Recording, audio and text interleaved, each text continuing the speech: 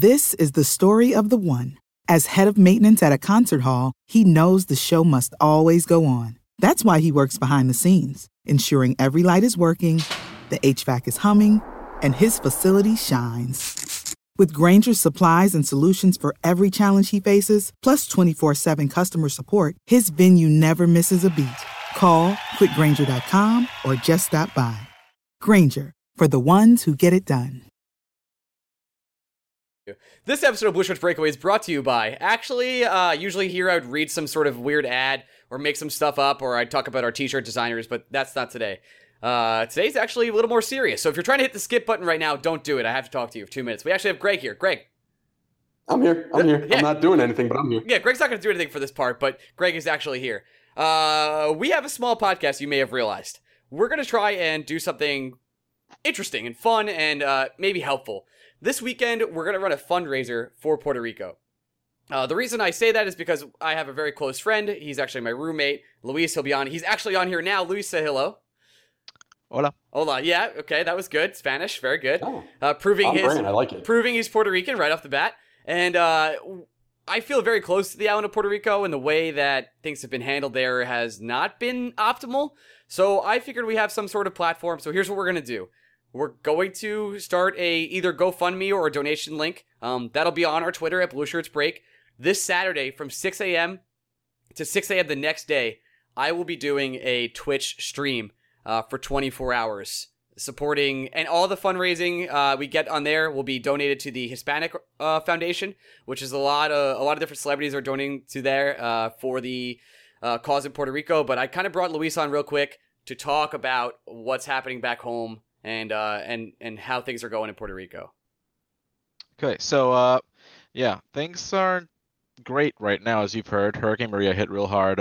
16 people are dead. There's gonna be more once they start searching like really thoroughly. Only 5% of people have electricity right now. Almost half the population has running water. So to correct you real quick, it's the Hispanic Federation, it's the foundation that we're considering. Very good. A hot start from me. And basically Puerto Rico, earlier this year gave the world Despacito, and now they're asking you to give them something back. That's it. So we're taking a cue from the president. We're not going to depend solely on federal assistance. This is a community thing, and we want to help. My family's over there, and I can attest to send them a tiny generator, a 3,000 watt generator. The shipping was upwards of $400. It's insane. So people need money, people need help, and what you're doing is great. Well, it's gonna help a lot. You guys are out of power for like 6 months, right? Yeah, Hurricane Irma hit first. Half the island had power. By the time that Hurricane Maria got there, it led to 100% of power outages. Now they're at 5% of the island has power. It's crazy. That's real good. Well, hopefully Tesla gets there sooner than later, huh? It's been 11 days, so we'll see. So, can you imagine 11 days without power? I'm not even saying that to be funny. Just try to imagine 11 days without power. We kind of did that in Sandy. But I wasn't even here for Sandy. I can't imagine any of this. I didn't have power for, I think, 36 hours when Matthew hit last year in Savannah, and I thought that was going to be it. I didn't know what to do. So usually here, we'd say our podcast is supported by our Patreon listeners and stuff like that. But this week, we're actually going to do a fundraiser over the weekend. We'll have a link on our Twitter for you where you could donate if you feel, and I'm not asking you, whatever you could donate, whatever's in your means, $1, 50 cents. We'll be donating all to a good cause here. And I'll be streaming on Twitch, twitch.com, twitch.tv. /Orion Mead, OH Ryan Mead, this weekend, 6 a.m. on Saturday till 6 p.m. 6 a.m. the next day, 24-hour stream. Everything we make will be going towards the Hispanic Federation Foundation. There you go. I nailed that one. And if we hit certain benchmarks, I am actually in a wedding that day. But if we hit certain benchmarks, you're getting FaceTime drunk Greg from various points of this wedding. I will. So if that's not reason, you should donate anyway to Puerto Rico because, as Luis said, they need as much help as we can, and that's why we're doing it. But if you also want to see just drunk Greg, it's a twofer. It's a twofer. Yeah. So we have some people that have already agreed to help us out. My friend Joe, who's been on the podcast, said he would retweet us and host us on Twitch. My friend Angel, who's done the Game of Thrones podcast, he has a lot of sway in the Twitch community a little bit, so he's gonna host us also. He's also a New Yorker, so we'll Well, hopefully he'll help out, and hopefully we can make a difference. Guys, I know we talked politics last week, and that was kind of weird for us, and this week we're trying to actually make a difference in the world, but we have this very small platform and this very tiny podcast in our little niche community, and whatever we can do to help, I kind of want to do that. Greg, any other thoughts? Nope, I do not. All right. Luis, any last words you want to say for the people? Oh, thanks everybody, and start the show. All right, let's get going. 5, 4, 3, 2.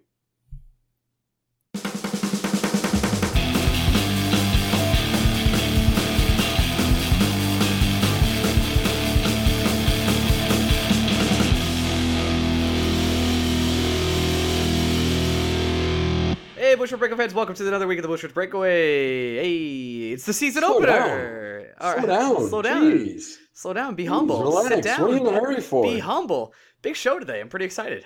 Not that we haven't recorded all of it already. We haven't. We haven't. That's true. Welcome to the show, everyone. We have a big show. We have 4 guests in total.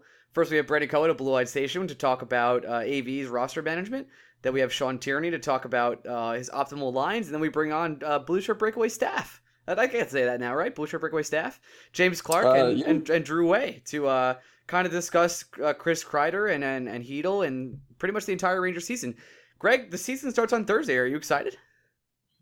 Kind of, because I might actually be able to watch the game since I won't be working. Yeah, it'll be pretty fun. I am thrilled hockey's back. I'm pumped to get this podcast going and all that. I know we kind of did the opening about Puerto Rico. Again, I'll be streaming on Twitch, hopefully 6 a.m. to 6 a.m. on this Saturday and Sunday to donate to help fund Puerto Rico. We talk about that later in the podcast also. And yeah, thanks so much for supporting us, guys, and everything you do for us. We really appreciate it. If you feel extra generous, you can go to our Patreon. That's my only plug for today. Greg, is there anything else we want to break before we get into these interviews, my friend? Look, we talk a lot about the Rangers, almost exclusively about the Rangers. In fact, exclusively about the Rangers. We don't even do nonsense today. There are times when people say, hey, can you stick to sports? Can you stick to the Rangers? I like your nonsense once in a while, but you guys don't talk enough Rangers. Today's your day. We do all Rangers all the time this entire podcast, so I hope you guys enjoy. We'll be back next week, and guess what? We'll have hockey to talk about. Real hockey. Yeah. If you need a non-Ranger kick from us, yeah, we have a baseball playoff preview podcast just waiting for you to listen to. We just released it yesterday, and it's actually pretty fun. That was a good one. I had a good time doing that. And we have another podcast possibly coming this week or next week. Me and Vinny, and maybe you are going to be doing a Homeward Bound podcast where we review the movie Homeward Bound. Fantastic movie. American classic. Shadow's an OG. That's all I'll say. I still don't know how to feel when you tell me that you think I am Shadow. You asked who would be. This is a weird question. You asked between me, you, and Vinny who would be which animal, and I had to put myself as the cat, despite not liking cats that much. I just think you're the old wise man. That's really what you are. I still don't know how to take that. That's it. It's not a compliment, nor is it a slight at you. It's just who you are. Sure. I have nothing to say beyond that. Sure. Since I know our friend Pat is listening. Hey Pat, have fun at your wedding with every one of my friends except me. Hey Pat, thanks for letting me know that I owe money to a bookie that I thought I didn't owe money to. That was great. Hey Pat, wonderful. Thanks so much for everything, buddy. I really appreciate it. Happy wedding, man. And I want to give a shout out to all our Patreon subscribers who are still around with us, who help support us. And our website launches on Wednesday. We talk about that later too. All right, Greg, let's move over to Brendan Cohen. How about that? Sure. The Ranger Blue Shirts Breakaway opening season starts now. Here we go to Brendan Cohen. Transition. Hey, we're back with our first guest of the day, Brendan Cohen, managing editor of Blue Eyed Station. Did I remember that correctly, Brendan? Yes. Nailed it. It's great to have you back. You are a multiple-time guest of the Blue Shirts Breakaway now. And today is as you have heard, our season preview mega show.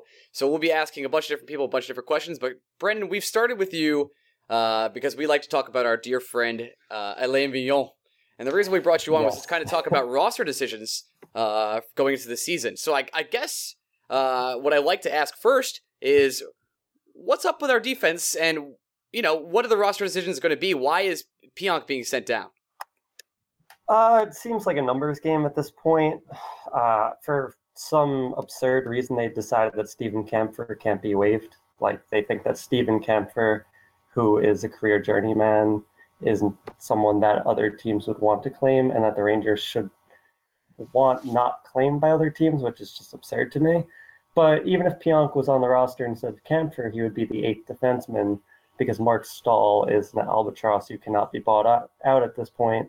And Nick Holden, it makes logical sense they're trying to trade him right now, but until he's officially off the roster, they're not just going to waive him because they traded a 4th-round pick from last year. So there's no room for Pionk because they have 2 defensemen who are terrible who take up roster spots.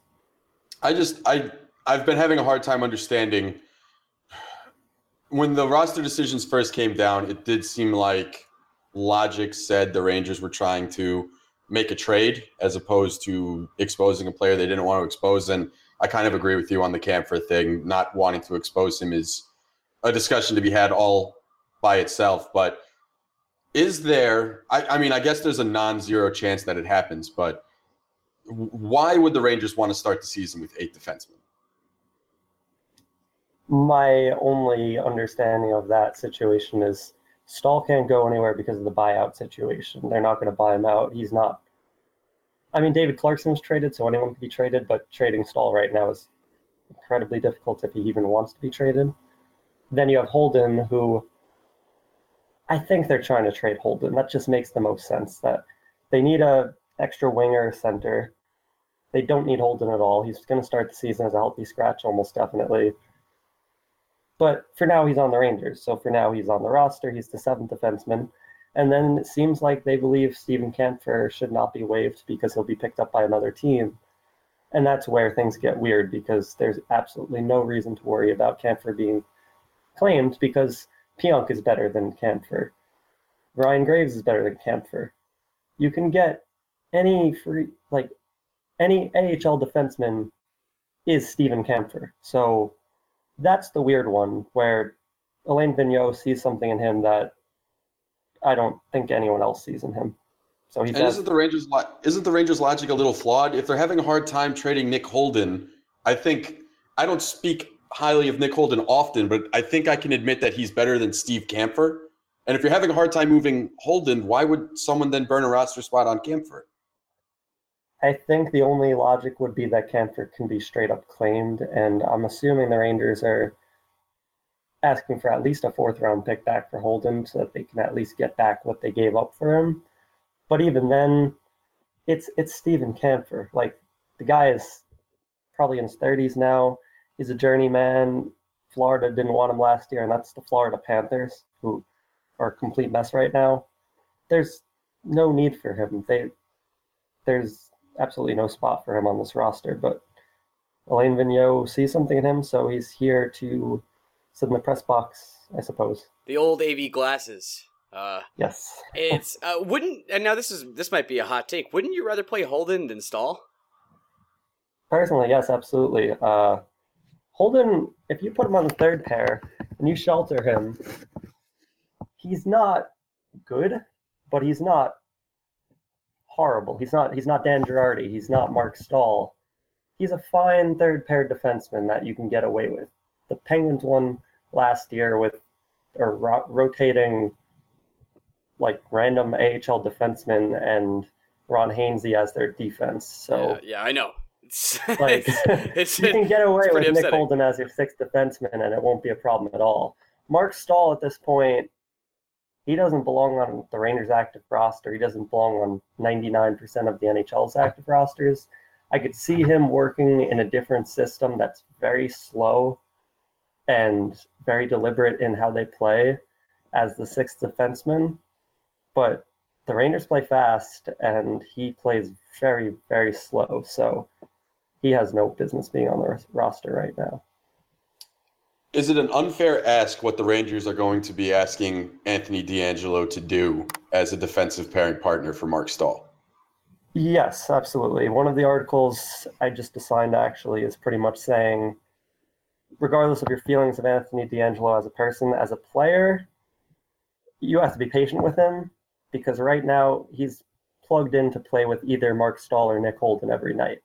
That might change as the season goes on because I don't trust Alain Vigneault to keep McDonough and Shattenkirk together, and then you're going to be shuffling everyone around. But as of this second, DeAngelo's with Stahl or Holden. It's most likely going to be Stahl, and Stahl is you're essentially playing two defensive positions at once. So what I'm looking for D'Angelo is do his own job, help on the power play, and show that he has defensive ability. Because Corey Pronman, who's a genius prospect guy, one of the earlier things he said right after the trade was that he thinks D'Angelo is the type of defenseman who looks more like a forward. And it's like Nick Holden? kind of, but D'Angelo's really great on the power play, and he really has offensive abilities, but the Rangers are going to need some defense out of that third pair, and Mark Stahl, you call him a defensive defenseman because he has no offense, but he's really just not a defenseman because he has no defense either. So then you have they're all relying on D'Angelo to play defense, and he's terrible at defense. So that third pair, I just want to see D'Angelo help the power play until someone better is his partner. It's pretty much all you can ask of him. That's fair. The roster decisions in the forwards, I don't think, are nearly as head-scratching. Your takes on Paul Carey may be a little different than mine. The one I don't understand is, why is Andrew Desjardins still here? Yeah, Carey, he's 29 years old now. He's an AHL career player. It's not great, but it's fine. He'll go away pretty soon, I'm sure. And if he doesn't go away, it's because he's playing fine. It happens. I'm not really worried about him. Desjardins is terrible. He's on the roster most likely because Alain Vigneault and company think there should be grit on the roster. And we saw what happened last time when the Rangers decided there needed to be grit on the roster. Who was that? How you end up with our old friend Tanner Glass. Oh, okay. Tanner Glass. So it seems like that whole situation done all over again. But Desjardins is at least a little better than Glass, but it's really not by much. He's played 3 minutes of preseason hockey, and the Rangers apparently saw something they loved in those 3 minutes. I think it honestly might be the case of they didn't see enough. He kind of fought his way into a roster spot by not giving them the opportunity to see who he is, which is mind-bending in a sense, but if he doesn't play, they can't evaluate him. So it's like they are carrying him so that they could see more of how he plays, which is just this weird, I don't even know how that works, but it seems like it's why they're carrying him at this point, because they don't know enough about, they didn't get enough of a chance to look at him because he was always in the penalty box. But that's going to be what happens in the regular season too, because that's just who he is as a player.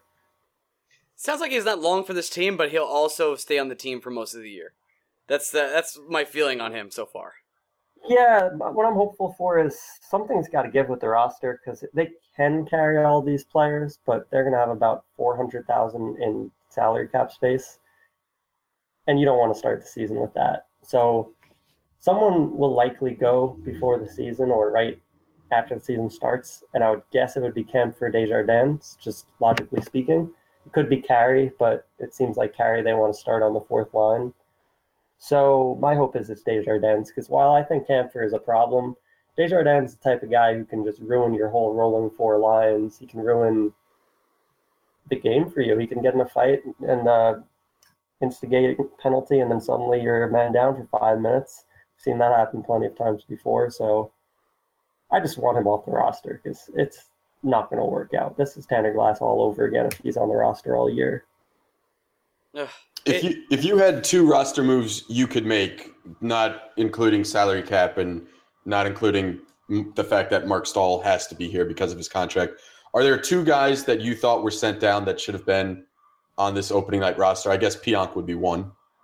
Well, yeah, I would put Pionk on the roster because I think he deserves it, but that's a less realistic one. I think a perfectly realistic swap is you take out Carey, you take out Desjardins, you put up Nieves, who should, in my opinion, be the fourth line left winger right now. I think he's ready for the NHL.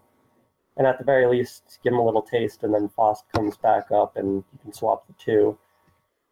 I'm not as big on Vinny Lettieri as everyone else is, but he played well enough in preseason to at least get a little tryout in the NHL for now. Or you can just not call anyone up and leave Carey and bring up Nieves and send down both of them. Desjardins, you just drop from the roster completely. Carey is perfect for the first line role in Hartford, But if you need him to start the year in the NHL, that's fine. I would just prefer to have Nieves on the fourth line wing spot. The other benefit to that is you want to see if Nieves can play in the NHL right now, because when Foss comes back, it'll be around the time Chytil will have played 8 or 9 games. When he reaches that 9-game spot, you have to keep him based on, well, you burn the contract the first year. So giving Nieves the tryout on the fourth line gives you the opportunity to figure out, could you put him as the fourth line center when Foss returns, move Desjardins. That's going to get confusing if they keep both forwards. Oh, yeah, I know. It's going to be bad. Put Desjardins as the third line center and then send Chytil back to the Czech Republic or somewhere else, but they don't seem to want to do that. So for now, it looks like Carey or Desjardins are here to stay. Something about Chytil. I know it's going to be a storyline among very smart people who know very smart things about the 9-game mark. I just get a vibe. I think AV wants him here the whole year. I don't really see a clear scenario unless his play craters from what we saw in the preseason. It just seems like he's gonna be here all year. The popular opinion I've seen is that he's here for 9 games. My personal opinion is he's here for the year, unless pretty much exactly what you said. See, I'm on the 9-game train like pretty hard. I want to protect my assets like that. I get it, and I think logically speaking, I personally think they should be trading for a center. I don't think the third line center is on the roster right now. I don't think he's in the AHL. I don't think he exists in the Rangers organization. But for now, they don't have that player. Holden for a center makes the most sense, but I don't know what they're doing there. Still seems like it could be a play, but let's say they don't trade for anyone. Now you're looking at what I was just talking about. Nieves would be the perfect fit for fourth line center, and you move Desjardins up to third line center. But Nieves isn't on the roster. So are they going to promote Nieves, get rid of Chytil back to the Czech Republic when Foss returns, and guess that Nieves is ready? Because that's the same guess as Chytil being ready right now. So that's where I'm starting to think that they want him there longer term, because what would have made sense is giving Nieves some time to get ready for a bigger role when Chytil leaves and Foss comes back. Now, I think Chytil, it's tough. He's been 18 for like 2 weeks. It's tough to really think he's ready for the NHL, but he should be given every opportunity to show that, because it helps the team a lot if he's ready. Because Desjardins is a perfect fourth-line center. When you put him in a third-line center role, he can do it. It's fine. But then your fourth-line center is going to get worse, and your overall depth is going to get worse. And it just is a trickle-down effect where you don't want to see that. So if Chytil's ready, which is a big, big if he's ready, that helps the team a whole lot. And just the whole roster it just gets better across the board.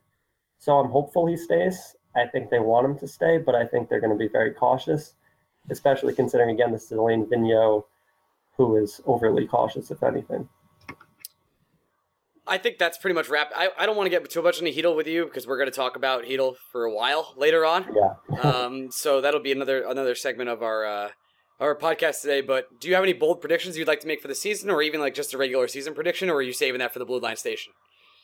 It's funny, we have a post coming out, a roundtable on Thursday morning, and my bold prediction is Chytil making the team and staying on the team throughout the entire season. Okay. Other bold predictions, I think this year you're going to see Kreider. Every year I say this, and there's a joke that Kreider's still a rookie because of how every year everyone's like, this the year he breaks out. I think this the year people are going to notice. Like, it seems like across the league, people don't realize Kreider is very, very good. He's fast. He scores. I mean, last year he scored many, many goals, and he's just going to keep getting more and more. I think this the year where people don't look at Nash as the guy who's supposed to be the superstar on the team. Not that Nash is doing that anymore, but people look at Nash and his big contract as this should be the guy. Nash is gone next year unless he signs a couple of year deal with the team again, but his contract is up. Kreider is going to be the guy where everyone's looking at, okay, this is the Rangers' top scorer. This is the guy. I don't think he's a superstar like you would talk about a Patrick Kane or an Ovechkin or whoever. Yeah, no way. No way, but Kreider is going to be the Rangers' main scorer. The other thing I would say is if Alain Vigneault keeps Kevin Hayes where he has Kevin Hayes right now, it's going to be a disaster. And I hate saying that because I think Kevin Hayes is a phenomenal hockey player. I think he's going to be a great player in this league for years to come. But with each passing day, I think it's less likely that's with the Rangers, because Alain Vigneault has the idea that he's a shutdown center, and that could not be further from what he is. I have no idea how he arrived at that conclusion, but it's a mess. So this is the same guy who's going to give Mark Stahl serious minutes. So you not knowing how AV arrives at conclusions, I think, is basically the overall theme of his tenure as Rangers head coach. Yeah, this year they really set him up to not be able to fail, but he might find a way. Oh, jeez. All right, Brendan, I want to appreciate you coming on. Do you want to plug anything before you go, other than BlueLineStation.com, one of your top sources for Ranger news? Yeah, just that. Check it out. I'm really happy to say we're doing 3 articles a day, nearly every day. And the one thing, I think there's some backlash against volume of posting. Like, people think if you're posting 3 articles a day, it's not quality content. Mm-hmm. But I can promise you it's quality content. Nothing gets through without it being top-notch quality. And we really are proud of what we're putting out with each passing article. So definitely check it out. Check us out on Twitter, and let's go Rangers. That's more than we could say. We put out non-quality content every week. So thanks so much for coming on, Brendan. I appreciate you, and I'm sure you'll be back on soon. Yeah, definitely. Have a good one, guys. Thanks for having me on. Later, Brendan. Bye. Hey, we actually have an important writer. Sean, would you call yourself that? Sean Tierney from the Hockey Graphs and the Athletic. Sean, say hello. Hi, thanks for having me on, guys. Yeah, it's seriously our pleasure. Greg has been doing a great job of annoying you and going back and forth with you on Twitter to kind of bring you on to talk about the optimal lines for this Ranger team in the upcoming season. Sean, I actually don't know this about you. What team do you support? Well, I try to keep that as unknown as possible, so I'm going to try to evade your question here if I can, but I'm a big fan of good hockey there. Oh, wow. I think hockey. Blackhawks. Well, I think the accurate thing is Sean actually hates everybody's team. That's what exactly it really comes down to. Wonderful. Yeah, that's exactly right. All right. Yeah, so, Sean, in the offseason, I was super intrigued by you did this project called Optimal Lines, and I know you and I think, went back and forth on the Rangers, and some other guys that we like to follow went back and forth on the Rangers. It was interesting for you and for everyone, I think, to see what the numbers would say each player should be lining up with offensively. And I was hoping you could open our eyes a little bit to that, and then maybe talk about how Alain Vigneault's line assignments that appear to be shaping up, how they fall into your research this offseason. Sure. So the first thing I would say is the optimal lines that I sort of ran with all offseason, I'm really standing on the shoulder of giants. So it's the original concept came from Dom L, one of the Athletics sort of big writers, and he did something for the Leafs. He tweeted out and then wrote an article showing what the line should be. And when I saw that, I was really intrigued. I loved the way he presented it. And so I ran through basically everybody else after that. And the research we're drawing from is a Hockey Graphs researcher named Ryan Stimson, who I'm sure is a familiar name to some of your listeners. And so what he did in his research using passing data and shots data was figured out what playing types different players are. And once you know what playing types they are, which ones generate the best goals for percentage when they're on the ice together, just the playing styles themselves. So using that concept, I then ran through everybody's roster, and I tweeted out charts showing, what the lines should theoretically, optimally be for every team. And so the Rangers is one that when I tweeted out, I got some major backlash on one part of it. And there's definitely some disconnect with what we'll almost certainly see from Vigneault. Maybe just to dig in just a little bit to the top 6. I had Kreider and Zibanejad together, and I think that's something that, that's not a major surprise. Nope. And then with Nash actually swinging up to the wing with those two, the reason that you would do that is Zibanejad is known as, or would be classified in the data as a balanced player, so can do a little bit of everything, which probably rings true to anybody who watches the Rangers regularly. Got a little bit of skill, shooter, passer, can do a bit of everything. Kreider and Nash, they rate as shooters. Again, this is probably something that, makes sense with the eye test too, and it's kind of nice when the data and the eye test align. If you get 2 shooters and a balanced player together, you get an expected goals for percentage of about 54.7, almost 55%. That's really, really good. It's sort of almost one of the best line combos that's out there. So those three together, that makes a lot of sense to swing them together. The second line is sort of the last ray of sunshine in the lineup. I have anyways, theoretically, optimally, Hayes up as the second line center. Whoa. Zook would be on the wing there, and that's, sort of standard positioning. Now, and this part, I mean, I'm not married to this, but going with the data, going with the playing style that's available, I had Tumpel up on the left wing there. That's the part that got a lot of backlash, and I don't mind that because, he's not even likely necessarily to have a regular roster spot. Not really on the team anymore. Right, exactly. So we're not going to have that happen. The reason that somebody like him, he would have swung up into that spot is because he's one of the few balanced playing types that they had at the time when they were swinging their lineup. The only other options for balanced players that you could move up would be Miller or Desharnais. After that, the roster, interestingly, is full of the dependent player type. These are the guys that you sort of see as in the corner grinders, the guys who throw the body around when they're out there, but not players that necessarily have shown yet that they drive the play on their own. And so whatever line you put these dependent types on, they're dragging their line combo down.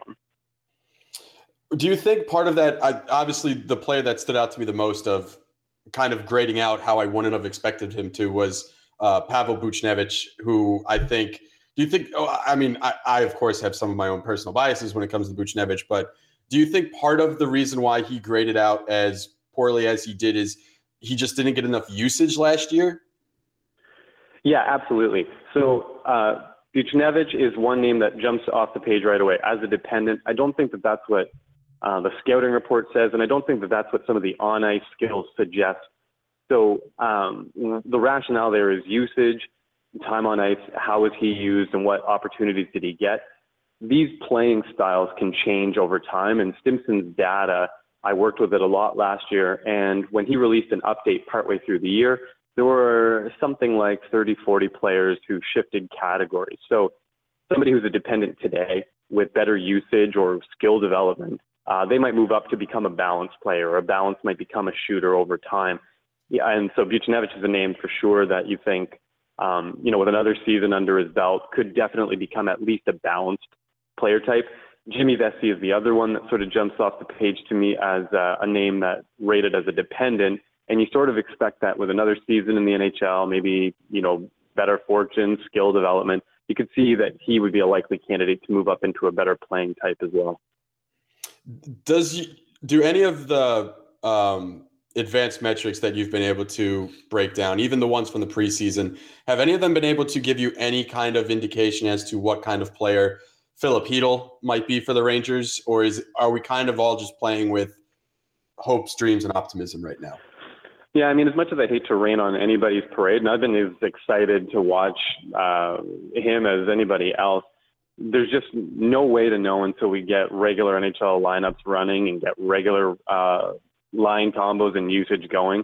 So, I mean, he's shown well in the preseason, but the preseason is littered with names of players who look strong when they're playing against whatever competition from other teams. And when the season starts, that's when you really get some data. So as unsexy as the answer is, I'm withholding all judgment on basically all rookies until I see what they do in the first couple weeks of the season. Yeah, but do you think he's the next Wayne Gretzky?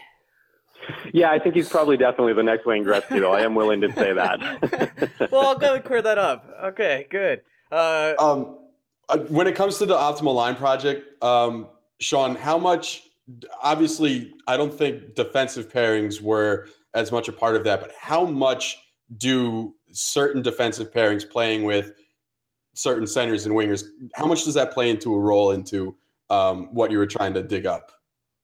Yeah, and so the defense pairings, I dug into that a little bit, but I definitely didn't go after it with the vigor I pursued the forward lines. Part of that is because there's sort of a major debate in the stats world about the value of handedness. And so we have, there's good articles out there that suggest that playing players on the right hand, their right side, partnering a right and a left together, that's the way to get the best sort of shot differential results. But there's another line of thought that's out there that says the best thing is to not get hung up on the handedness at all. Treat your defenseman with a little more flexibility. And so I was really hesitant to tweet out the pairings that I was doing because, you want to switch guys from side to side here or there. And, for most teams, it's just not reality. They're going to run their lefties on the left and their righties on the right. And you're just not going to see some of these combos that I might have proposed. For the Rangers, the experiment isn't very fun anyway. Sadly, McDonough and Shattenkirk, they rate out as volume shooters, which is sort of the best of the group for the Rangers. Maybe no surprise there. None. And if you stick those two together, expected goals for percentage would be almost 55%. So really good, really, really super strong top pair. But then Shea, Smith, Stahl, Holden, sort of likely bottom four candidates, they all rated out as dependents, which is just the same sort of classification as with the forwards. That's a 46% expected goals for from all four of those players. And so, there's not really any opportunity to move guys around to get any extra value out of this sort of, theoretical concept. They're kind of just locked in as a top six that's not super sexy, sort of expected to be below 50% goals for as a group. And so, it's not an exciting picture. And I think I would say it's sort of similar to the forward in that I think that Shea and even Smith have the potential, depending on usage and how the season goes, to rate out as better than the dependents that they scored as with the data that we have available. But it's something I'll keep an eye on as we go this year. Is there anything you can just lie to us about and tell us Mark Stahl might not actually be as bad as we know he's going to be? Well, I read the quote, when was it? Right at the beginning of camp when Vigneault was kind of playing around saying that, Stahl's got to earn a spot on this team or it's not guaranteed. And if you can imagine a Rangers team without Girardi and Stahl playing regular minutes, just what a world we would be living in. But I think getting rid of Girardi was the big anchor. Stahl worries me slightly less than Girardi if he sticks around. A Rangers top six without Girardi and Stahl would be a better top six, no question. Now, I don't want to get off the topic of the New York Rangers, but does Tampa Bay rate out very poorly because Dan Girardi is going to play top 3 minutes for them? It's unbelievable to think that, I mean, I understand that not everybody buys into the stats wave, and that's clear enough, but it doesn't take a deep dive into any sort of stats at all to see that Girardi was on his last legs a long, long time ago. And Tampa Bay is an exciting team. They're probably going to bounce back this year with better health, and they're going to try to run Girardi around out there. It's unfathomable that a team thinks that that's a wise idea. But, if you're not a Tampa Bay Lightning fan, then you're sort of licking your chops at that one. It's good news for every other team. I'm kind of giggling to myself constantly. We're not stats guys here or analytics guys, really. We're kind of just bullshitters, to be honest, and we pretty smart people like you on to make us look good, and I appreciate that. But I've watched Dan Girardi play hockey. It's over. Like, everyone knows it's over, but yet he's getting paid double time by us and the Tampa Bay Lightning, and he bought a house in Florida. Good for him. Yeah, and I mean, he's not the only guy who's stuck around on the stay-at-home defenseman qualifier for years and years past his due. So, I mean, good for Dan Girardi that he found another spot to land, but that's bad news for Tampa Bay for sure. 2 checks. Is there a special award we can give Victor Hedman for having to lug Girardi around and still being a top-flight defenseman? He's going to have to steal that award from whoever Erik Karlsson drags around this season, but the two of them will be competing for it. It's called the entire team. That's what Erik Karlsson does. He beat us single-handedly. I don't know if you knew that, but he is very good. On 1 foot, by the way. I hate that guy, but he's so sexy. Yeah, he's amazing. Yeah, it's something else. Yeah, he's a marvel. That's the only word I can think about to describe Erik Karlsson is he's a marvel. So pretty much what I'm getting from you, Sean, is that you rate the top half of our forwards pretty okay to above average, to the second half of our forwards as meh, it's all right, or is it worse than that? Yeah, so on a Rangers podcast, I want to sort of temper my comments. I would say for sure top six is a passable, probably above average group, as you said. Mm-hmm. The bottom six does give me pause. Both of those lines, the way that I tweeted them out and the way that they would play out optimally, they're looking at about 45% goals for. So that's pretty poor. That's almost as bad as it gets. And so what we're hoping from Vigneault is, if there was any glimmer of hope that he might go with wise line usage, the top six, if they play a little more, and if the bottom six isn't leaned on too heavily, maybe things turn out a little better, or, we have a couple of young guys that could show some development and maybe save that bottom six. But, as it stood, at least as it stood in the summer, the bottom six would be an issue and would probably be, bottom quarter of the league, bottom six rated against other teams. It's so funny how last year we had so much forward depth, and this year it just does not feel that way. By the way, you're on the wrong podcast to say wise line choices and AV in the same line. That was pretty impressive. Sean, the one thing I did want to ask is, I'm always curious how much you utilize the eye test. There's always, it's such a debate every now and then between just raw numbers and the eye test. But I think just about every person that followed the Rangers last year would say their most effective line at any time was Kreider, Zibanejad, Buchnevich. So that was one of the more intriguing things to me, where the eye test says those three playing together was electric and created more scoring opportunities than any other Ranger line combination all season. But yet the raw numbers didn't quite bear that out. And I know we touched on Buchnevich before, but I do wonder how much of his statistical analysis is based on the fact that there were just random games where AV was putting him on the fourth line and only giving him 8 minutes a night.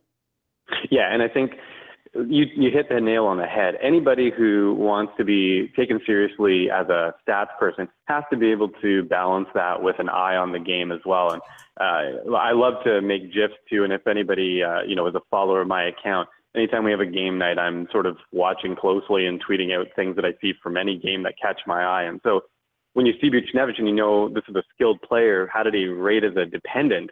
And why wouldn't we cast him as a first line guy again? I think you're right. You say, what's the context? What's the actual on ice things that were dragging him down? Usage, random fourth line playing time, just bad luck, bad results sometimes that can bounce back. The potential for skill development going on this year. So as they say on the tweeted out versions of these graphs, these are sort of optimal rosters in theory. And I think this season it's going to be a moving target once we get going. And you see a young guy like Buchnevich start to develop. And it wouldn't be crazy to run him on the first line and know that his playing type is in the midst of changing as we get more and more data on him. Yeah, I think I've always thought, and I'm a big Buchnevich homer. Obviously, again, it's a Rangers podcast. You'd be surprised how much we rail on AV and some people on the Rangers, considering that we only focus on them. I don't think he would be at all, actually. I think that would not be surprising whatsoever. But Buch to me is the key, I think, for the entire season. Yeah, and I think that's, if you can do that, and if you say that maybe Buchnevich goes up to the... Did we lose you, Sean? Oh boy. Oh, I think we lost Sean. Oh, no. That was going to be the world's biggest take too on Buchnevich, and I think we're going to get deprived of it. Oh no, Sean's gone. No, he dropped. We'll call Sean back right now. We're gonna call him back. We'll call him back right now. Oh, I don't have the number off the top of my head. No, I can't give his number out on air. What is it? Wow, no. Message me his number quick, Greg. Anyway, welcome to the Bushes Breakaway Podcast. Nothing ever goes wrong. It's funny because we're really going to call Sean back to ask him, is a hot dog a sandwich? And that's it. We're seriously calling Sean back Ryan, to really ask him that. I am messaging you right meow. Okay, good. Okay, don't want to give Sean's number out on air. That would have, that totally would have been something we've done too. Just completely accidental. Totally. Let's call him back one quick second to ask him one nonsense question. Thanks for sticking along with us. Somehow Ryan's not editing this part out. Well, I do want to hear whatever he just had to say about Buch. The best is if he's still just talking about Buch and doesn't even know that dropped from us. Yeah. Hey guys. Hey Sean, what's up, man? We're still recording. Anyway, you were saying about Buchnevich. Great. Okay, well, to finish my thought, maybe I wasn't meant to make this hot take. So what I would say is, if Buchnevich, if it turns out that the eye test is right, and he's more of a balanced or some other type of playing type, and so he can hold his own on the top line, the beauty for the Rangers would be that then you're not trying to force Nash up into a top line role. You can drop him down. You make your top six stronger all around. And, by extension, you're sort of improving your third line too. And I definitely would not rule that out going into the season, that it might turn out that he or maybe even Desi will turn out to be more than the dependent player that they rated as last year. Is there, I guess the final Rangers-centric question we'll end with, is there any, I know we've talked a lot about Buchnevich, is there any Ranger forward you are most intrigued to watch this year in terms of their production, how they work with others on the team, so on and so forth? Well, I think that we're going to find the story of Zibanejad is really super important for this team. Having a top-line role all to himself for the first time, that's really going to be key. And I think that the evidence, especially coming out of Ottawa, was that he was on a pretty clear trajectory up, and that trade where they brought Zibanejad in was a clear win for the Rangers. So if it looks like he turns into that really, true top-line center, which I think is definitely in the profile, that's going to go a long way for the Rangers. The only other name I would maybe toss in that kind of has my eye, and this will sound a little silly to say out loud, but I'm always curious to see guys like David Desharnais when they stick around, because he's played up and down the lineup for other teams before, and I'm not convinced that he's a washed-up fourth liner yet. And so if it shows that he can still be a bit of a decent passer and playmaker in the bottom six, that really lengthens this lineup out a little bit. And I do think he might still have that in him. He kind of got run out of Montreal, and Montreal has a way of chewing guys up and spitting them out. But yeah, I'm hoping for him anyways that he'll stick in this lineup and provide some center depth for a team that could use a guy that takes regular bottom 6 minutes, but can maybe provide a little bit of offense here and there. And so, yeah, those would be the two guys I'd be watching this year. Well, thanks for answering all our Ranger questions. Before you end up going for the second time today, we do like to ask one nonsense question to our first-time guests, and hopefully you'll come back and grace us with your good analytics again in the future. But analytically, is a hot dog a sandwich? Oh, that's a tough one. I am a firm believer, and maybe I'm going to lose half my followers after this, but I'm a firm believer that a hot dog is not a sandwich, and it just doesn't classify Sean Tierney, that way. Team Ryan, 2017. Big win for the man right now. Listen, Sean, I've been on quite the streak of everyone coming on and saying a hot dog is a sandwich. You breaking this for me is huge right now, and I appreciate it. It's my pleasure. Oh my God! Thank you so much for coming on the podcast. One of my favorite guests this whole year. What we had this long running. I don't want to call it a shtick, but we were probably the president and vice president of the Adam Clendenning needs to play for the Rangers more. And Clendenning was nice enough to come on the podcast this summer. And I got to tell you, when he told me he thought a hot dog was a sandwich, I could have died right then. I would have been happy. Yeah. We kind of semi-stalked Adam Clendenning for a long time, which I hope he does well in Arizona. He did not get utilized here appropriately, so.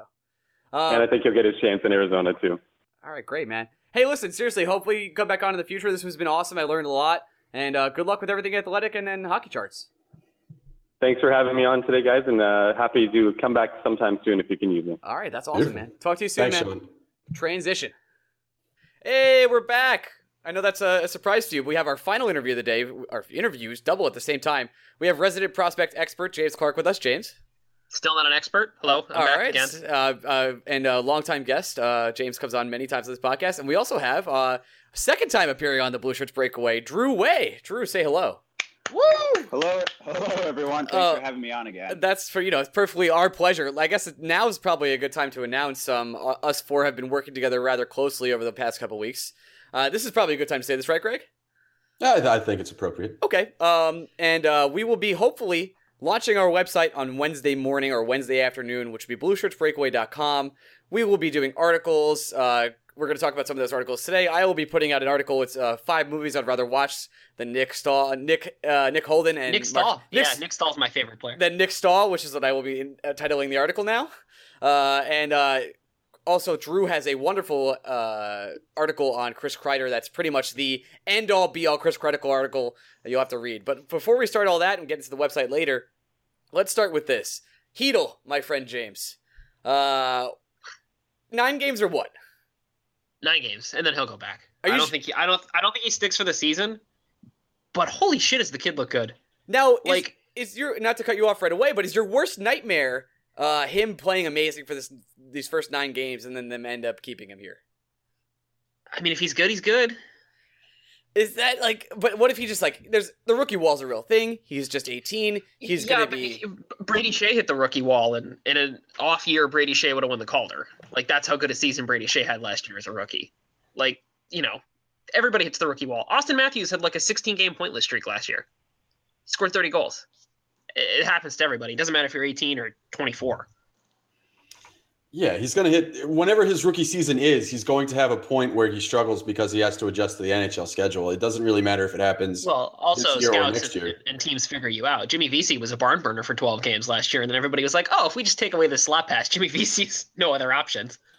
He didn't show up against the playoffs. It didn't help Jimmy Vesey either, if we're being honest. Sure didn't. Well, where do you see Chytil fitting in? Actually, I mean, if he does end up staying, how do you think his performance will play out? I have no idea. Honestly, that's my man. I have no. I didn't expect him to play more than one preseason game and get sent back. I didn't expect him to look as good as he does. I didn't expect him to be so strong on the puck. I didn't expect that I want him and Pavel Buchnevich to be together forever in my heart and soul. But that's the world we live in now. That day will come, I think. It's so great. And I kind of wish Elias Anderson would have stayed, and then we could have had a whole line of people who don't speak English very well. True. What are your thoughts on Chytil so far? He doesn't speak English very well. He's looked awesome, like what James said. I'm with him that I don't see this going beyond the 9-game tryout. If it does, it's because he just really took the position and didn't let go. But at the end of the day, if he doesn't stick, it's not the end of the world. If somehow he does stick and is on the team the entire year and stays healthy, 35-ish points, maybe 40 seems reasonable, I guess. But anyone I saw someone saying that 60 points, I was like, get out of here. 40 points for an 18-year-old would be insane. Drew as our prospect guy, not Drew, James as our prospect guy. Well, that's it. I see you've replaced me. I'll be going now with my fat guy. James, as the prospect guy, who are the two prospects that impressed you the most during preseason? Who were the two that disappointed you the most? In the non-Chytil category, and I guess the non-Pionk category, because I think everyone's universal. Pionk played well enough to be on this team. We've already talked to Brandon Cohen. Do they have to just be prospects, or can they be anybody in preseason? I would like you to focus on the younger kids. Okay. Vinny Lettieri looked really good. And yet, much better than I thought he would. He got sent to Hartford because waiver reasons. I'm still deeply in love with Ryan Graves, even though he wasn't as good as Pionk. I still love you, Ryan. Please come on the podcast. What was your baseline expectation for Vinny? I'm curious as that. I thought he'd play one game, and I thought he'd be worse than Bunieves. Bunieves looked like garbage, by the way. Yeah. He's pretty bad. We talked about Bunieves. Funny you say that earlier in this podcast, where a Blue Line station, Brandon Cohen, said to us that he would like Nieves to be up in the NHL and possibly playing fourth-line winger. Your thoughts on that? Not a fan. Not a fan? No, I'd take Vinny Lettieri over Bunieves. I'd take David Desharnais over Bunieves. I think the only person currently on the roster that I wouldn't take over him is Pumple. Well, unless Pumple's in Hartford now, though. Oh, is he? Oh, okay, I didn't notice that. No, there's literally nobody I would replace Bunieves with. I would prefer everybody else. So if Bunieves is in your bottom two, who's another prospect that you had some expectations for going into the preseason that cratered? My boy Robin Koufax, but that's kind of over now. Well, yeah, we should mention that he's now no longer with the Rangers organization. No, they mutually agreed to terminate their contracts, which sucks because I think Robin Koufax has a lot of talent and he's got personal issues and all that. I'm kind of disappointed I didn't get to see any of Sean Day at all. Yeah, they sent him down to the OHL. Is that where he's playing now? Yeah, they did. But you know who was a real standout? Brandon Crawley. Who signed an entry-level contract today, and he's going to be playing in Hartford. Yes, he is, and that's why they sent Sean Day back to the OHL. Because it's a numbers crunch. Not everyone can play defense in Hartford. No, and I mean, the top pair of Graves-Pionk is just already wrecking shop on everybody in the preseason. The first preseason game they played, all of the goals that were given up were when they weren't on the ice. So what's the second one? Crawley, Glazov? Wait, what's the bet again? They just have to be better than they were last year. Okay. They still won't. They're still going to be trash because they still don't have a goalie. Your track record with bets with me is not great, so I'm feeling fine. 1-for-1 is not a bad track record. 1-for-2, 1-for-2. What do you mean 1-for-2? I'm 1-for-2, but I'm money ahead because the one I won is a lot more than the one I lost. What was the third bet that I lost to you? There was no third bet. No, I'm 1-for-2. This is the third bet. Fuck you. You're going to lose this too. What is it, $20? $20, yeah. I'm excited. All It's right, going to be Great. cool. You want to put some over unders on baseball playoffs too? I'll take you on that shit too. What we're trying to say is, we'll get to that. We're big ballers here, and we throw around money because that's what Blue Shirts Breakaway does. We just rake in the money. Honestly, that $42, like I was more angry at that than I was when I paid my taxes because I knew Kaplan spent my money. Oh, it all went to a bookie, so don't worry about it. It sure good. did. What? So Greg asked you about the prospects. You said you wanted to mention people that were not prospects that impressed you. You want to mention those? David Desharnais looks way better than he has any right to be. Like, he was bad in Edmonton, and he was bad in Montreal the last, season and a half, but he looks surprisingly good in that fourth line role. I'm really excited to see him play with, Fast and Grabner. That could be a real pain in the ass to play against matchup-wise if you're another team. I appreciate you saying he should play with Grabner because he should, but VC's going to be on that line. So we traded Michael Grabner? Because... Grabner will be on the third line, Yeah. That's dumb. I don't like that. That's dumb. It is dumb, but it's also AV. Yeah, it's very AV. When AV, they tried to take as many toys away from AV as possible, and yet he still finds a way. AV loves that possession hole of a third line of Grabner and Hayes together. That's mostly Kevin Hayes' fault. Well, is it Kevin Hayes going to be the second line center? Am I crazy? No, Hedl is right now slated to man between Nash. Oh, Jesus. Nash and Zuccarello, I believe. I did not read that, so I'm as a host, I'm terrible. It'd be hilarious, Kevin Hayes, to get told all summer, yeah, you're going to be the second line center. We're putting. Oh, sorry, there's this really hot 18-year-old Czech kid, and we're putting him on the second line. Get out of here. Sorry. I mean that explains why they were playing them so much, especially heavily in those last preseason games. Like Hedl was seeing incredible amounts of ice time with really good players. Yeah, so they were forcing it on him, huh? So you have Desharnais as the first one, and who was the second, James? Yeah, he was pretty good. I was gonna say Pionk, but we've mostly covered that. I expected Andre Pavlik to be more of a garbage fire than he is, but I know this is not true. I know Andre Pavlik game 3, I'll be like, oh, that's right, you're still statistically the worst guy to have a starting job in the last 10 years, and I hate everything you stand for. That time will come, my friend. I'm also on that train with you. Oh, I have already looked at every other team's backup goalie like, I might give a third for you when it gets really bad in 2 weeks. Oh, boy. That's going to be tough. Why don't we... That's going to happen. All right, so... Better hope 30... What is he, 35 this year, Hank? 36? Better hope he's good and healthy, because... We don't have a backup goalie. That's gonna be tough. I'm team Pavlik's not that bad for the record. Yeah. Well, you're wrong. It's okay. You can be wrong about things. You chart boys. You guys argue about everything all the time. Can you tell me why you don't think he's that bad, or just like a gut feeling? You know what? I mean, you have I forget his name. That's on Twitter. That does kind of like the goalie hero chart stuff, and he's been trumpeting that he's not that bad for a while. And Nick Mercadante also kind of liked him, so that got me to look more into it. And in Rob Voltman's book, he's got this whole chapter on goalies and trying to take away all the outside factors to see how bad goalies really are. And he goes through multiple iterations, but by that last table, when he finally, at least in his model, strips away all the noise and tries to measure, okay, how good are the goalies? Pavlik was 20th in the NHL, whereas he started around 50th or something like that. So he really did come up a ton once you kind of stripped out the fact that Winnipeg as a team has been a garbage fire for the last 5 years or so. He's not a starter. Like, if Hank goes down, the Rangers are screwed, but I think he's fine to play 20 games or so. Well, that's part of the problem, is that the idea of having a backup goalie like Ranta is you don't have to play Hank into the ground. And Andre Pavlik is not going to be good. Ranta for what, a 6th-round pick? Like Ranta. No, we got him for a guy. His name was Ryan Haggerty. He used to play at RPI, who we signed as a UFA, college UFA. We traded for Ranta. We gave him nothing. We got Ranta. Yeah, exactly. At the time when we got Ranta, and the other thing with Pavlik too is one of his issues is he's a very active goalie. He plays out of his. This is true. In Winnipeg, and that's Benoit Allaire's specialty, is getting people to chill out and play further in the goal. Yeah, Benoit Allaire loves the shallow goaltender. Which I can just picture Benoit Allaire anytime Hank plays the puck just screaming in the press box. Like, what have I been saying to you for the past 10 goddamn years? That never goes well. It never plays. There's been very few times Hank plays in that. Watching that Senators series between him and Anderson, I was like, I just want to make a prop bet anytime these idiots touch the puck because it's going to lead to a goal. It's they're both not the best puck handlers. I was going to ask something else, but let's move on to the Kreider article. And while I think of that. So, Drew, you kind of wrote for Blue Shirts Breakaway. It will be the first headline article for our website about Chris Kreider. Do you want to give a quick summary of what you wrote about? Yeah. So I pretty much broke down the entire season last year for Kreider. I created this big database. Once you and I talked and decided I'd be doing some writing, I made a big database of all the stats that the Rangers, compiled last year. And there's literally like 200 different data points in this thing that I made. And over and over and over again, it was coming out Kreider leading the team in all of these advanced metrics. So I decided, screw it, I'm going to write an article about how good Kreider was last year. And it was insane how many relative categories he led the team in.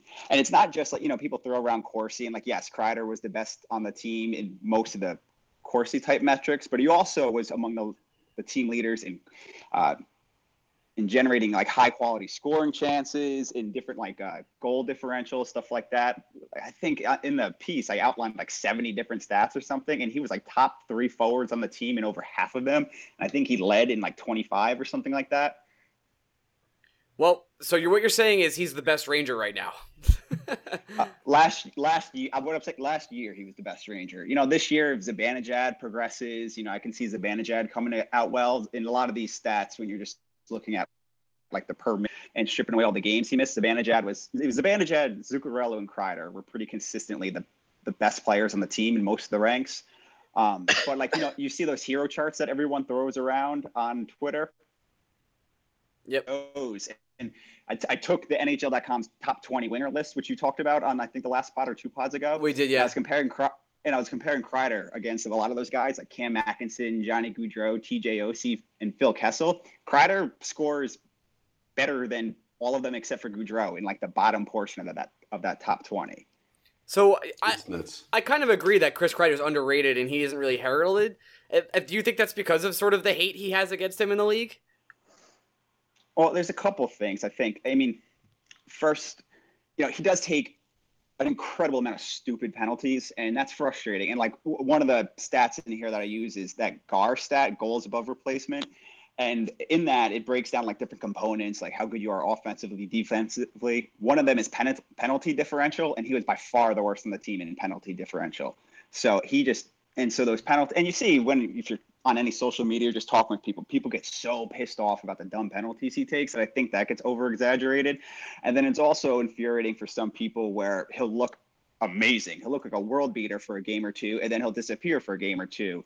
And I think people overreact to that. I mean, when all you're doing is watching the Rangers, you only see Kreider doing this sort of vanishing act, as people call it.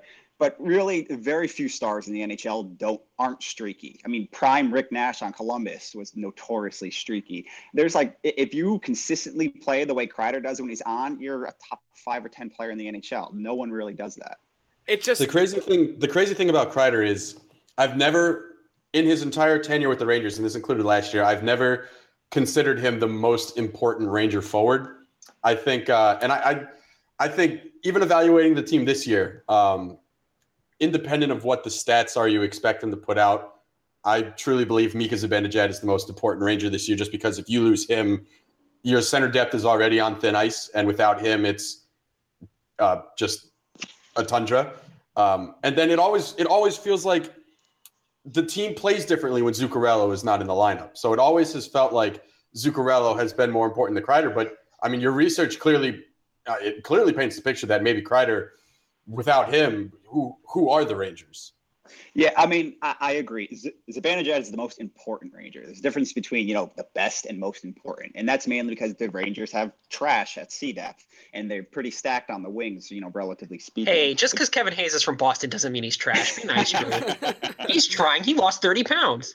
He came into camp in such great shape. You don't understand. We're going to be hearing this shit about Nash all season long, too. He lost like 20 pounds, and I can't wait for the first NBC game when Mike Milbury is like, third, Doc and Eddie, that Rick Nash dedicated himself, lost 25 pounds. Yeah. Thanks, Pierre. Yeah. Pierre's a big fan of ours, as you know. He loves the Rangers and this podcast. Pierre McGuire is my spirit animal. That's sorry. No, I want to be Pierre McGuire in 30 years. That's my dream. You'd be better. Greg has a point though. Like there's definitely a difference between most important and best. And then Zuccarello, like as an example, I mean, in all these stats, like I said, the top three, pretty much when you're breaking it down by per minute, almost every time were Kreider, Zuccarello, and Zibanejad. But Zuccarello does all these little things that you see on the ice that make people like him a lot more too. I mean, he's a fantastic player, especially for that contract we have him on. But then he's this little 5'8" guy going in, picking fights with Chara, who's 5'8" is very that's been very generous. James, right. James beat me to it. 5'8" on skates, and he's sitting there picking fights with Chara, trying to face wash Chara on the ice. Fans love that type of crap. Do you remember when he hit Shea Weber in the playoffs? I was like, you are the best. I love you so much. Yeah, no, exactly. And to be fair, Zuccarello is my favorite player. I own one Rangers jersey. It's a Zuccarello jersey. But no, it's Kreider last year, statistically speaking at least, Kreider was pretty comfortably the best forward on the Rangers last year. You said he had the highest penalty differential on the team. Do you remember who second was? Tanner Glass. No. You know, he took a lot of dumb penalties last year. Brady Shea. Yeah, well, Brady Shea took too. That's actually a good pivot point too with Shea. Is obviously a lot of people are really excited about Shea this year, as am I. The one thing I'm trying to tell people to push on the brakes a little bit was Shea was the second by far last year when you look at the zone starts. The only player that was more sheltered than Shea was a friend of the podcast, Adam Clendenning. Well, only one of them is an NHL level defenseman, so it's fine. Shots at Adam, who we're gonna contact to help us this week. Jesus, okay. But yeah, so I personally think Shea will be really good. But I saw a couple people ask one of the stats guys, DTM about Hart on Twitter, was doing a Q&A, and someone was like, who's better, Trouba or Shea? And the guy Trouba. Trouba by far is what the guy responded with. And the kid was like, what do you mean by far? And all he did was throw up the hero chart. And then that's when I came in with, hey, listen, when you look at deployment, Trouba has just under 50% ozone starts and is always going against the opponent's top players. Shea had, I think it was 58% ozone starts, which is really high for a defenseman.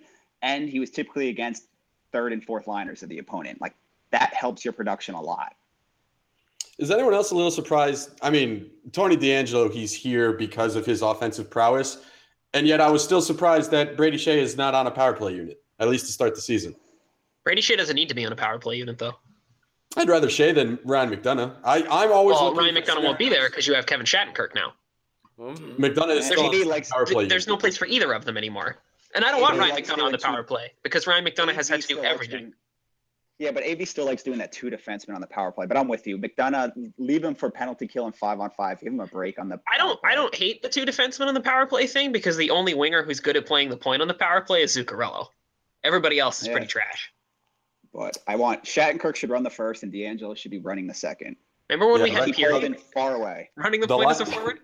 The lines right now is a 4 forward with Shattenkirk on the first, and then DeAngelo and McDonough on the second. And I was surprised not to see Shea, just because you have to buy McDonough time somewhere. He's going to be, he should be playing 20 plus minutes a night. But if you could give him time just to not be on the ice while you're on the power play, you have to do it. Hey, is Corsica back up? It is, but it's really buggy right now. The skater stats page isn't working. The team stats page is working fine, but the skater stats isn't. I wanted to jump on and see, because one of the few stats I couldn't get for this piece was expected goals. The site I use, Natural Stat Trick, which is great, doesn't have expected goals, and that's Does Natural Stat Trick have penalty kill stats? Yeah. Well, what were but anyway, I don't even remember where the hell we were going now. That's fine. Let's talk about actually a player who was kind of ignored last postseason by our coach, Pavel Buchnevich. He seems to be on the first power play. What do we think of him so far this year? Anyone can so go. far this year, the year hasn't started. Right. I mean, the preseason, what do we expect of Pavel Buchnevich? Are we expecting him to take another step this year? Do we think his back was hurt more last year, et cetera, et cetera? I'd be very disappointed if Buch didn't take a step. He's primed for a step just by getting more ice time, and it seems as though AV this is awkward because we're interviewing you guys before we actually talk with Sean Tierney, but Sean Tierney is going to air before people hear you guys, and I'm expecting to talk a lot about Buchnevich. But just by ice time and the amount that Buchnevich will be getting and the players he will be getting it with, if he doesn't take a step forward, I think that's a massive disappointment. Absolutely. James, go ahead. I think Buchnevich will. I don't think Buchnevich got the chance to hit his rookie wall last year because he didn't play enough, honestly. So I think he'll have a solid season, but I still think he's going to struggle. And that's fine. That's fine. Gun to your head right now, who are you taking, VC or Buchnevich? Buchnevich. Buchnevich has always been better than VC. Always. Okay, that's fair. And I'm not just saying that because I own 3 Buchnevich jerseys. Which I do, by the way. I believe you. Seriously, it's Buchnevich, and it's not close. Like, I know people like VC, and it was a big thing to get him, and it was really important to get him last summer. But when you watch the two play, I mean, James, I know you look at games, and you're pretty good with, like, the scouting elements. I mean, Buchnevich thinks the game, and it's so clear when you watch him. It's such a higher level than VC does. Like, Buch does that thing that Zuccarello does, where he'll feed passes to guys where the guys weren't even expecting it could get to them, and it takes them by surprise. Buchnevich is probably the second best playmaker on the team behind Zuccarello. Like, his stick work is incredible. Like, you watch the one playoff game he got to play against Montreal, and so many chances were generated by Buchnevich. Like, Buchnevich is incredible, and Jimmy VC is like, he's a solid player. He's like a meat and potatoes player. Like, his hockey IQ is not that high. He's got a decent shot. He's a decent skater. He's fine. Buchnevich has the potential to be like a 60-point first-line winger. That's all. Jimmy VC doesn't have that potential. Jimmy VC will never have that potential. I think now would be kind of the time to talk about sort of your season predictions. So, I know, James, you're about to say the Rangers missed the playoffs. Yeah, they sure do. Is that really your prediction for the year? Yeah, it sure is. Because remember, Ryan, I hate fun. The eternal optimist, James Clark. Drew, what are your predictions so far? Any bold predictions you have? My people aren't allowed to be optimistic. Yeah, I still can't tell if he's being serious or not. Oh, he's serious. Greg said this to me earlier. He's like, I can never tell if you're being serious or not. I believe him. am serious. Yeah. I think the Rangers missed the playoffs. No, I don't think they missed the playoffs. I think kind of something that Ryan had asked on Discord. I think the addition of defensemen that can move the puck will do a lot for the forwards. I view the Rangers as a second-tier kind of contender. I think you're fooling yourselves if you think they're on the level with Pittsburgh or them to really be that top-tier contender. But as things shake out now, I can see them placing third or fourth in the Metro. You get into the playoffs. If Hank does well, you can make a run, but they're really still one center short unless Hedl just really takes off with it. Or we trade for John Tavares. Oh, yeah. Yeah, because Twitter thinks that's going to happen, idiots. There's not a chance in hell. There's no chance? There's zero chance John Tavares is a Ranger? Zero. There's zero chance New York. There's zero chance they trade for him. Yeah. Oh, yeah, there's no chance he trades for him. No way. That's fair. I think there's a chance he's a Ranger next year. If John Tavares is a Ranger next year, all of Madison Square Garden will be in Tavares jerseys. Is that literally every single person there? Well, where would you put Tavares right now? This is a dumb question, so stick with me. Where would you rank him on best players in the NHL right now? I think NHL.com had him 19th. Do you still think he's one of the top 5 players in the league? Absolutely. Yeah, sure. 19's fair. Okay. Yeah, I think of all rankings suck in general, but that ranking actually feels pretty appropriate. All right, well, guys. Hey, Drew, do you have something to say? I was just going to say real quick, James was asking about the penalty stuff. I finally got the spreadsheet open on my computer in the background here. Is it Brady Shea? Is he second? Brendan Smith was second. Oh, that makes sense. Brendan Smith's kind of a hothead. Really handsome, though. Yeah. Really handsome guy. Really I was expecting Kevin Hayes to be very high on that list. I feel like every time I look up, he's in a penalty box. Hold on, I'll tell you. Kevin Hayes gets a lot of 2 minutes for being big penalties, which Rick Nash used to get a lot early in his career. Yeah, I mean, Hayes isn't good. He's at the bottom of the list. He's 4th or 5th last, but not quite as bad as Kreider or Smith were. Can we talk about how hilarious it's going to be when Steven Kampfer is the 7th defenseman this year? What the Oh, please. We can, but why is he on the team, James? Because they're we don't want to lose him to waivers. I'm like, why? He's not good. I have a semi-hot take for you, right? Oh, Jesus Christ. It's not that hot. Here's my thing. They're going to play Stahl every night. There's never a scenario where they're not going to play Stahl every night. And if they're going to do that, I don't want Neil Pionk sitting in a press box. If someone's going to have to sit in a press box, let it be Kampfer. If an injury happens, then you bring up Pionk. But for right now, if you just need a body in a press box, why not Kampfer? He's more than. But that's assuming Holden's gone. Which he's not, and he won't be. I'm with you, Greg. If Holden's gone, then yeah, Cam First the 7th is fine because he'll just be riding in the press box. But if Holden's still on the team and Cam First the 7D, that means D'Angelo's in the AHL. No, I think there's. I hope the Rangers are shopping Nick Holden. I've been hoping the Rangers have been shopping Nick Holden literally all offseason. I think that. I don't think they are. I really don't. I really genuinely don't think they've even mentioned it to anybody that they want to trade Nick Holden. Then this team is 100% running out with 8 defensemen, and both Holden and Kampfer are going to be sitting in the box. And if that's the case, then I'm even more fine with Kampfer just being on the roster because he's never going to see the ice. There's no scenario where Kampfer is playing over Stahl, D'Angelo, and Holden. If Kampfer's here, he's sitting. Like I honestly, barring 2 injuries, I don't see a way Kampfer gets on the ice. And even if there are 2 injuries, they're going to bring up Pionk because they'll need. He's your prototypical quad A player. But I would have rather just had Clendening. Just saying it. Me too. Clendening is at least offensively talented. Clendening got money. The Rangers weren't going to pay Clendening. That's fair. Clendening would have made an excellent winger. Did Clendening make the team in Arizona? I should probably know. Yeah, I think he's third pairing. Okay, good for him. How many games do you think he makes it? 20? 60. Until Chychrun gets back. Once Chychrun gets back, I think he doesn't have a spot anymore, unfortunately. Yeah, that's true. I'm saying 60 games. I believe in Clendening. Yeah, Clendening's your boy, though. Yeah, he's our boy. I ride or die with Clendening. That's fair. This whole podcast has done that. Greg, anything else you want to ask the boys before we get out of here? No, I got nothing. All right, let's talk just briefly because we're actually going to end the podcast here. Usually we'd just do me and Greg some nonsense, but it's been a little of a long one for us, so we're going to talk about what's going on this weekend. As you know, at the beginning of this podcast, I had my good friend Luis on. We are doing, or I am, I guess Blue Shirts Breakaway in general, is doing a fundraiser for Puerto Rico and raising funds. We did record the beginning before what happened on Monday everywhere around the United States, so that's also very sad. I don't want that to detract from what's happening in Puerto Rico, but obviously that also takes a toll here, and everyone should do whatever they can to help in Vegas also. We will be doing a 24-hour Twitch stream, 6 a.m. to 6 a.m., Saturday, October 6th to Sunday, October 7th. The last 3 hours I will make sure to record because they will be, I can't even imagine how bad I will be of shape I will be in. I can't even speak English thinking about it right now. So we will be posting a link on our Twitter at Blue Shirts Break. And I guess that's really it. Any other words for that, Greg?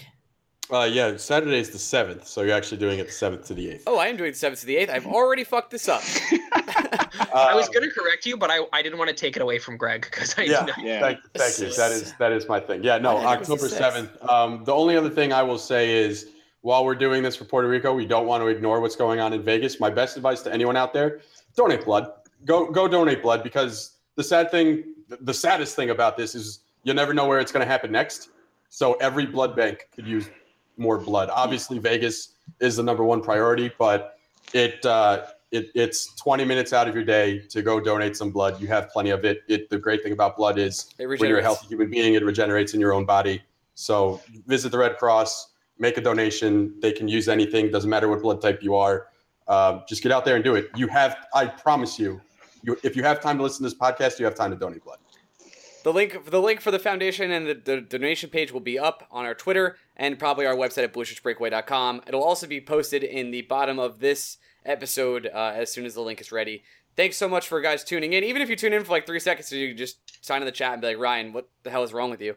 I'll talk to you. I might have 3 viewers for 24 hours, but I'm doing it either way. I'm going to be there the whole time making fun of your ability to play video games. I didn't even know what the hell Twitch was. Wait, what game are you playing? Okay, so I have 2 games I'm going to be playing. We'll talk about this now. Fortnite, which is a new a Battlegrounds game. Pretty much what happens is you drop on an island. It's cartoony. PUBG is the big one. It's the biggest game on Steam right now. It's very dark and shallow. The cartoon version pretty much of that is Fortnite. It is free. I will be playing with people who want to join me. I will be inviting them to the stream. I hopefully have a green screen behind me and we'll do some fun stuff.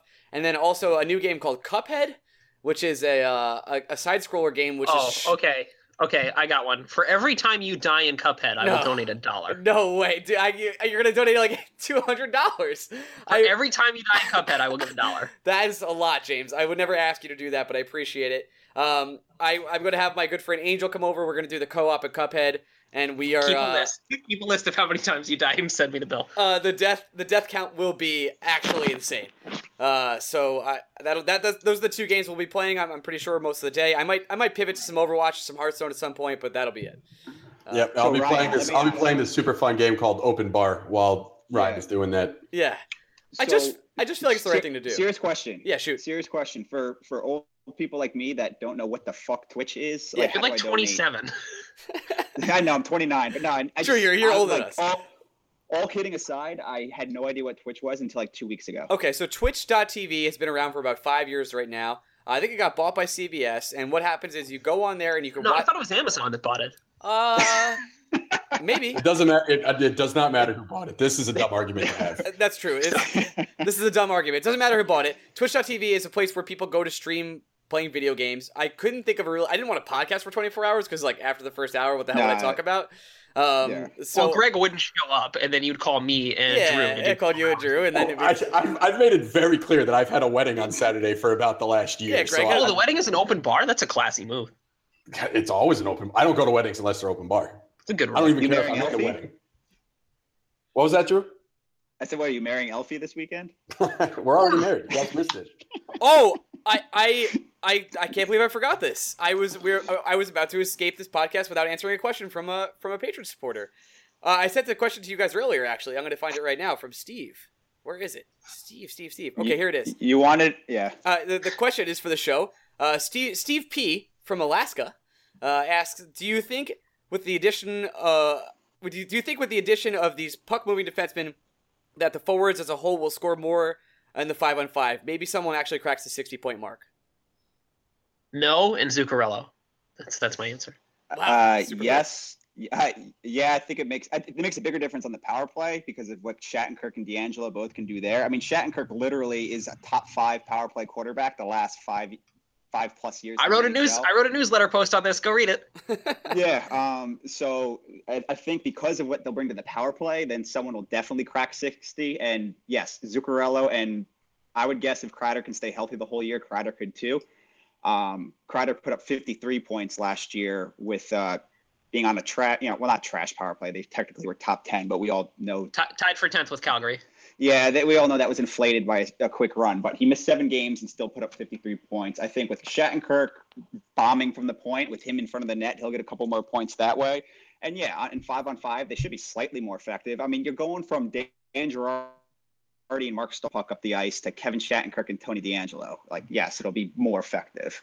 Totally agree. And to answer your question, it's a place where I can stream video games, and people can watch. Well, but my real question was, with Twitch, how do I donate if I don't have Twitch or anything like that? It's going to be super easy because there's going to be a link right on the Twitch page, right below it. I believe we're setting it up tonight with our producer Constantine, and it'll be probably through a PayPal, to be honest. It'll all go to a certain PayPal, and then from there, I'll get a donation link on the stream. It'll pop up and be like, Drew Way has donated $5, and it'll have a little message like, Ryan, you suck at this game, LOL, go Puerto Rico.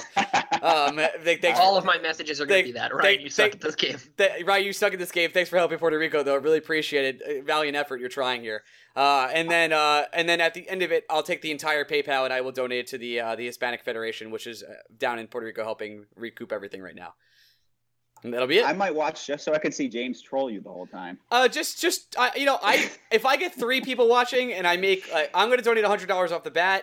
If I get just a few, just any money I can make for Puerto Rico, and the what's going to be happening there over the next 6 months is getting all the power back and people dying of terrible lack of food and water. It's I want to do my best to help because you said you donate $300 off the bat. No, I said 1, but thanks, Drew. You said 3. My eyebrows raised. Was like, Jesus, nice. No, that raise must have been really generous. Hey, okay, you either have the choice of me paying $1 every time you die in Cuphead, or I can immediately match your $100 donation. I think you should just immediately match the $100 because the Cuphead. Okay. Because James, I'm not gonna. I know we're really hard workers. We're not millionaires. I know Boucher Break. Are you that bad at video games? Cuphead's not that hard. Haven't you played Mega Man? Cuphead's not. I have played Mega Man. Have you watched Cuphead? It's insane. It's actually nuts. Ryan sucks at video games. I do you not. guys could literally be speaking Spanish right now to me. All right. Puerto Rico. Fine. I'll match your donation because you suck at video games. I appreciate it. So now we're at $200 for the donations.